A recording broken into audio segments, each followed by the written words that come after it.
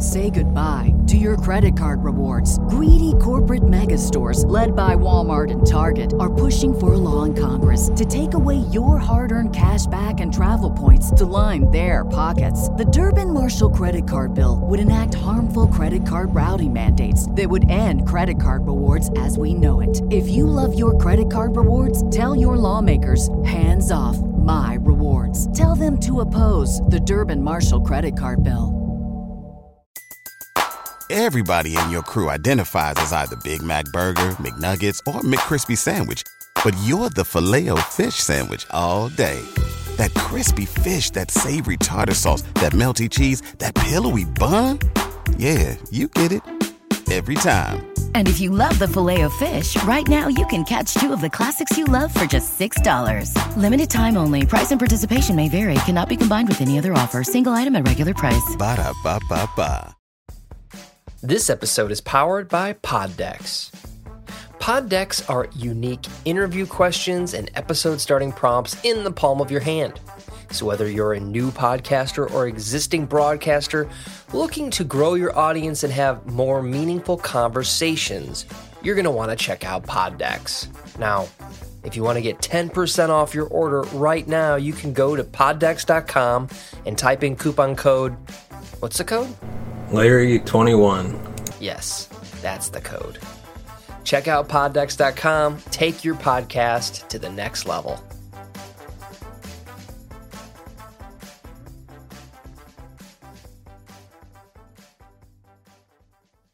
Welcome to the Cinema Gold Show. I'm your host, Larry Leese. Today we're diving into the latest box office news, movie news, and streaming news from around the industry.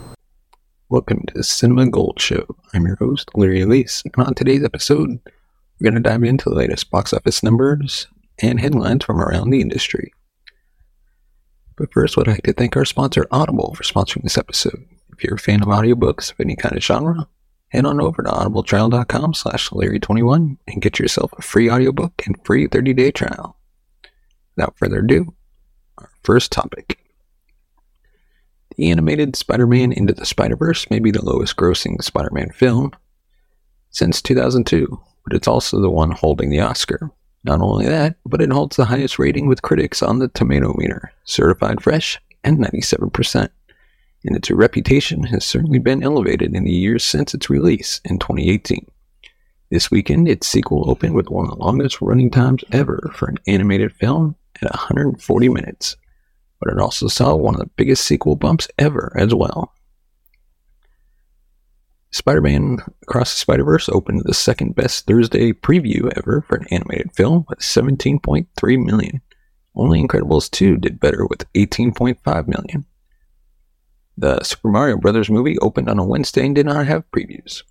That 17 million is folded into what became the best opening day of 2023 with 51.7 million, beating Guardians of the Galaxy Volume 3's 48.1 million. Spider-Man's Thursday and Friday led to an opening weekend of 120.5 million for the Spider-Verse, putting it in league with some of the most boosted sequel events we have seen in the past 40 years. The 2018 film opened in December to just 35.3 million and went on to gross 190.2 million.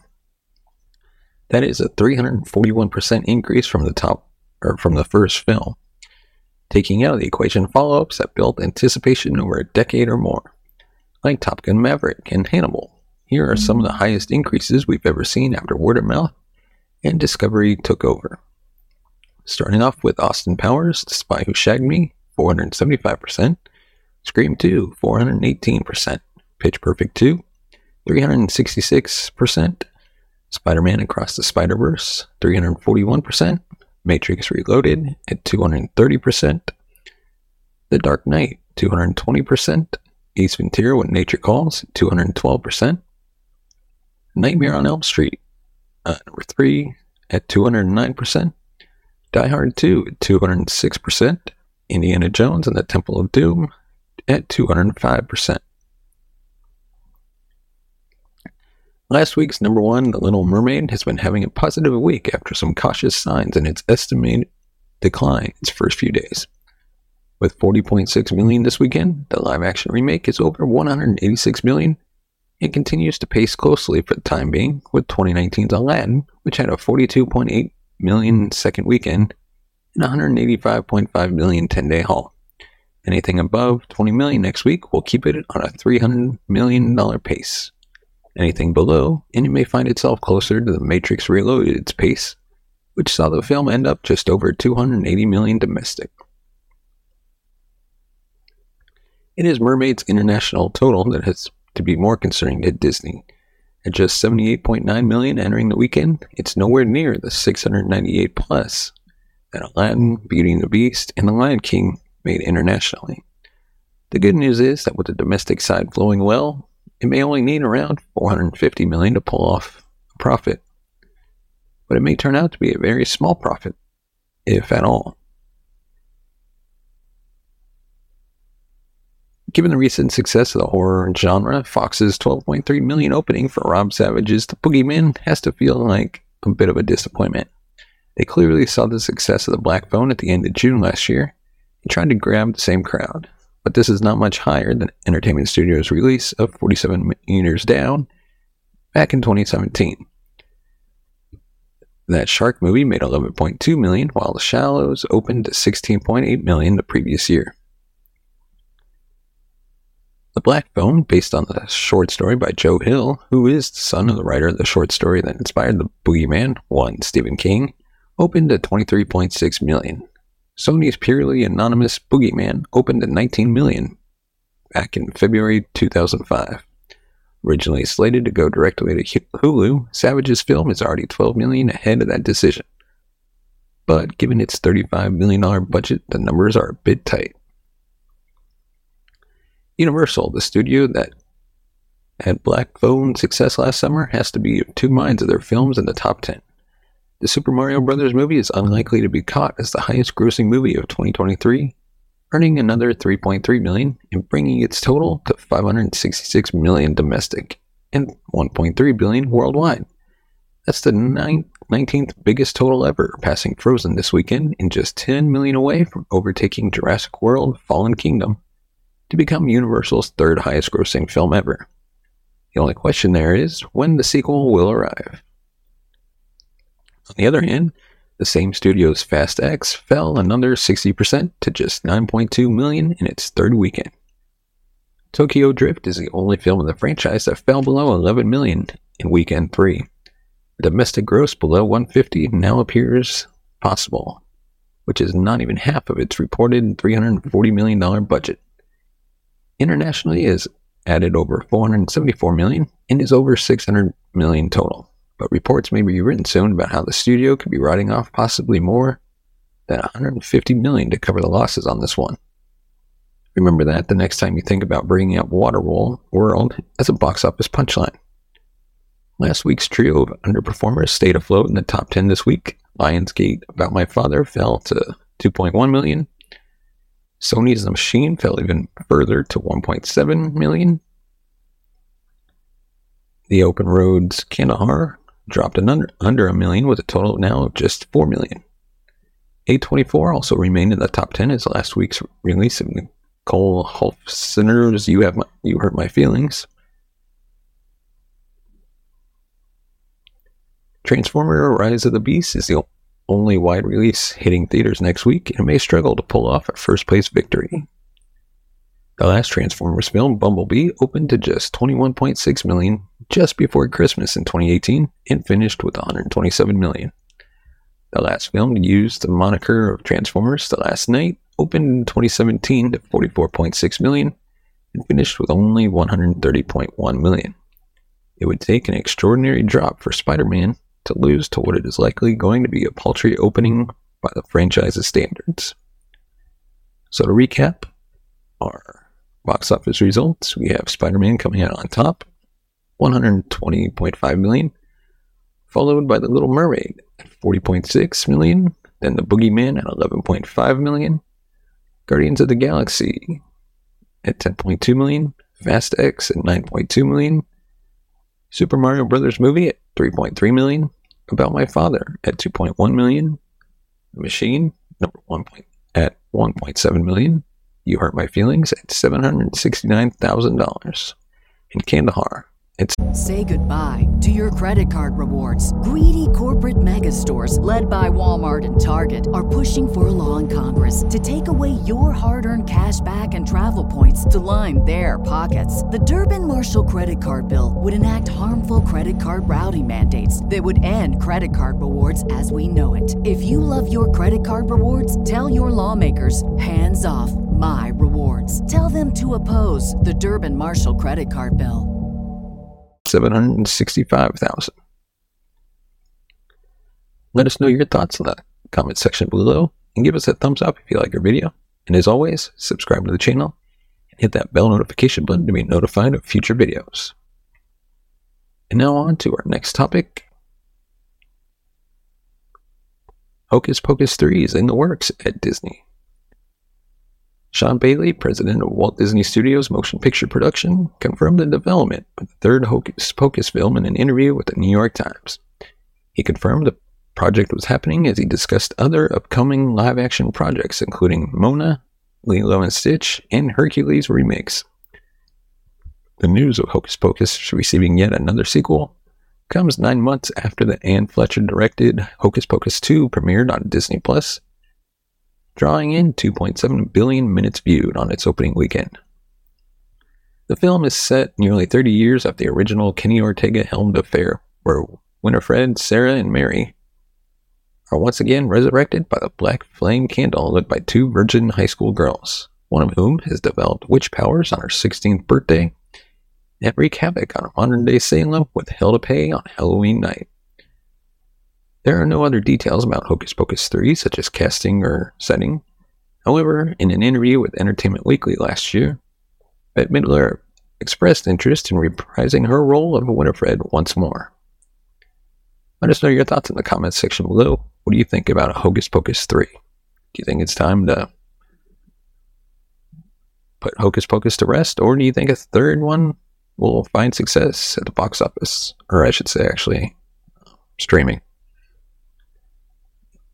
And our next topic, Renfield on Peacock has received a release date for streaming.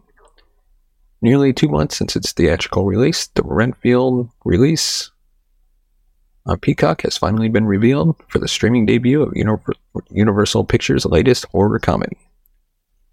The Nicholas Hoult-led movie will be available for streaming on next week, June 9th. Despite its all-star cast, Renfield had an underwhelming box office performance, as it only earned a worldwide gross of $25 million against a reported budget of $65 million. Renfield stars Nicholas Hoult, Golden Globe winner Awkwafina, Oscar winner Nicolas Cage, Ben Schwartz, Adrian Martinez, and Bess Roos. The film is directed and produced by Chris McKay from a story based on an original pitch from The Walking Dead's Robert Kirkman and was written by Ryan Ridley. Producers are Skybound Entertainment's Kirkman, David Alpert, Brian First, and Sean First, with McKay's partner Samantha Nisboim set as an executive producer. Let us know your thoughts in the comments section below. What did you think of Renfield? Did you enjoy it, or were you let down by it? And now on to some Disney Plus news. Disney is expected to remove even more content from Disney Plus and Hulu. After taking a handful of shows and movies off of Disney and Hulu last week, Disney has stated the company will incur a $1.5 billion impairment charge for this quarter. The news comes in an SEC filing from the company on Friday. Disney notes that after removing certain produced content from its streaming services, they will record a $1.5 billion impairment charge in its fiscal third quarter financial statements. These charges will be made to, quote, adjust the carrying value of those content assets to fair value. Disney also said that it will continue to review content on streaming platforms and anticipates removing even more produced content from direct-to-consumer streaming services. As a result of this, Disney anticipates incurring further charges upward of $400 million. The move comes following a fairly substantial purge on streaming services like Disney Plus and Hulu, with the company removing more than 50 titles from both in total. Series like The Willow, The Mysterious Benedict Society, Dollface, and more were all removed. a move that Disney CEO Bob Iger says that has the company on the right path for streaming's long-term profitability. And now our next topic, the Law & Order star wants the most underrated spinoff to come back. And I, personally, could not agree more. Since Dick Wolf's crime procedural Law & Order first premiered on NBC in 1990, television hasn't spent a single moment without it or one of its many spin-offs.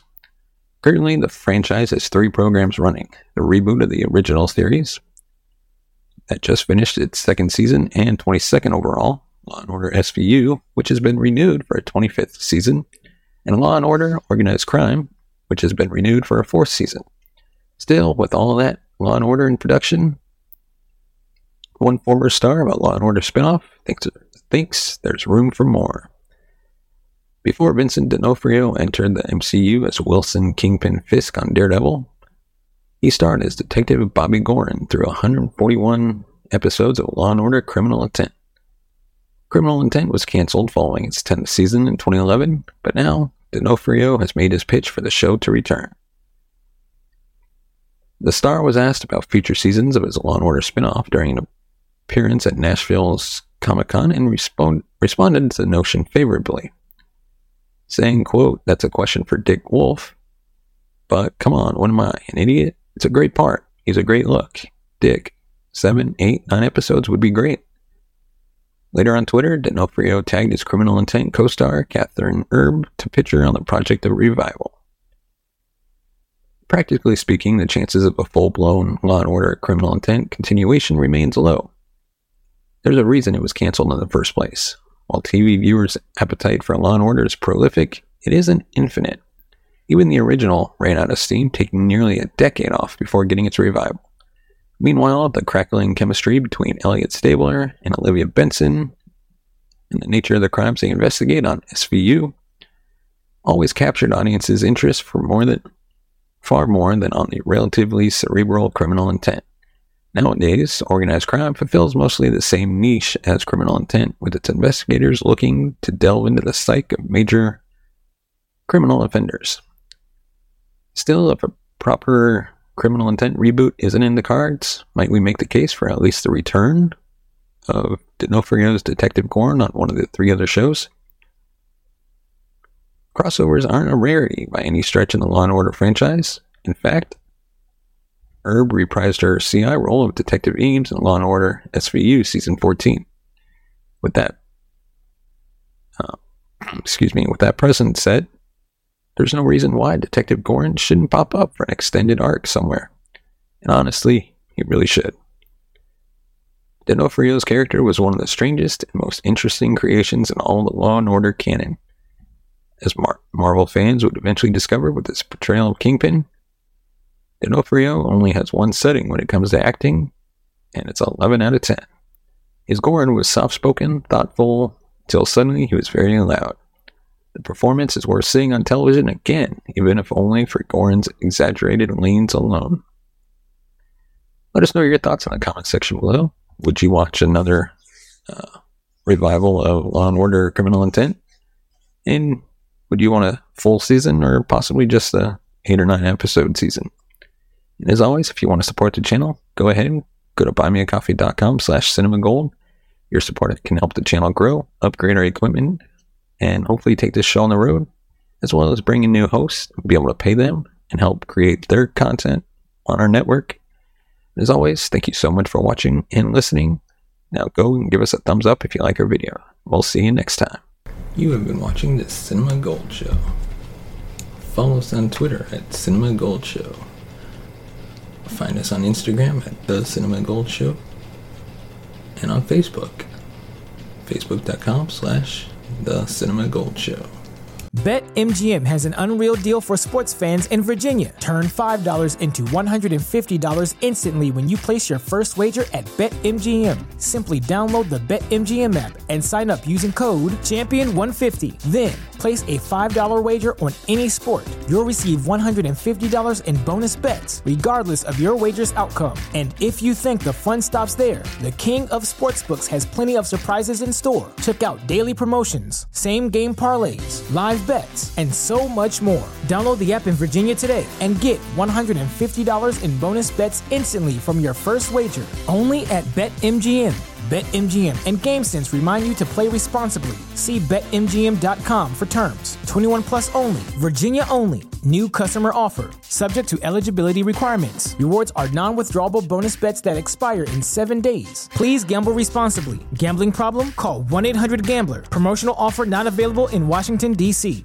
Say goodbye to your credit card rewards. Greedy corporate mega stores, led by Walmart and Target, are pushing for a law in Congress to take away your hard-earned cash back and travel points to line their pockets. The Durbin-Marshall credit card bill would enact harmful credit card routing mandates that would end credit card rewards as we know it. If you love your credit card rewards, tell your lawmakers, hands off my rewards. Tell them to oppose the Durbin-Marshall credit card bill.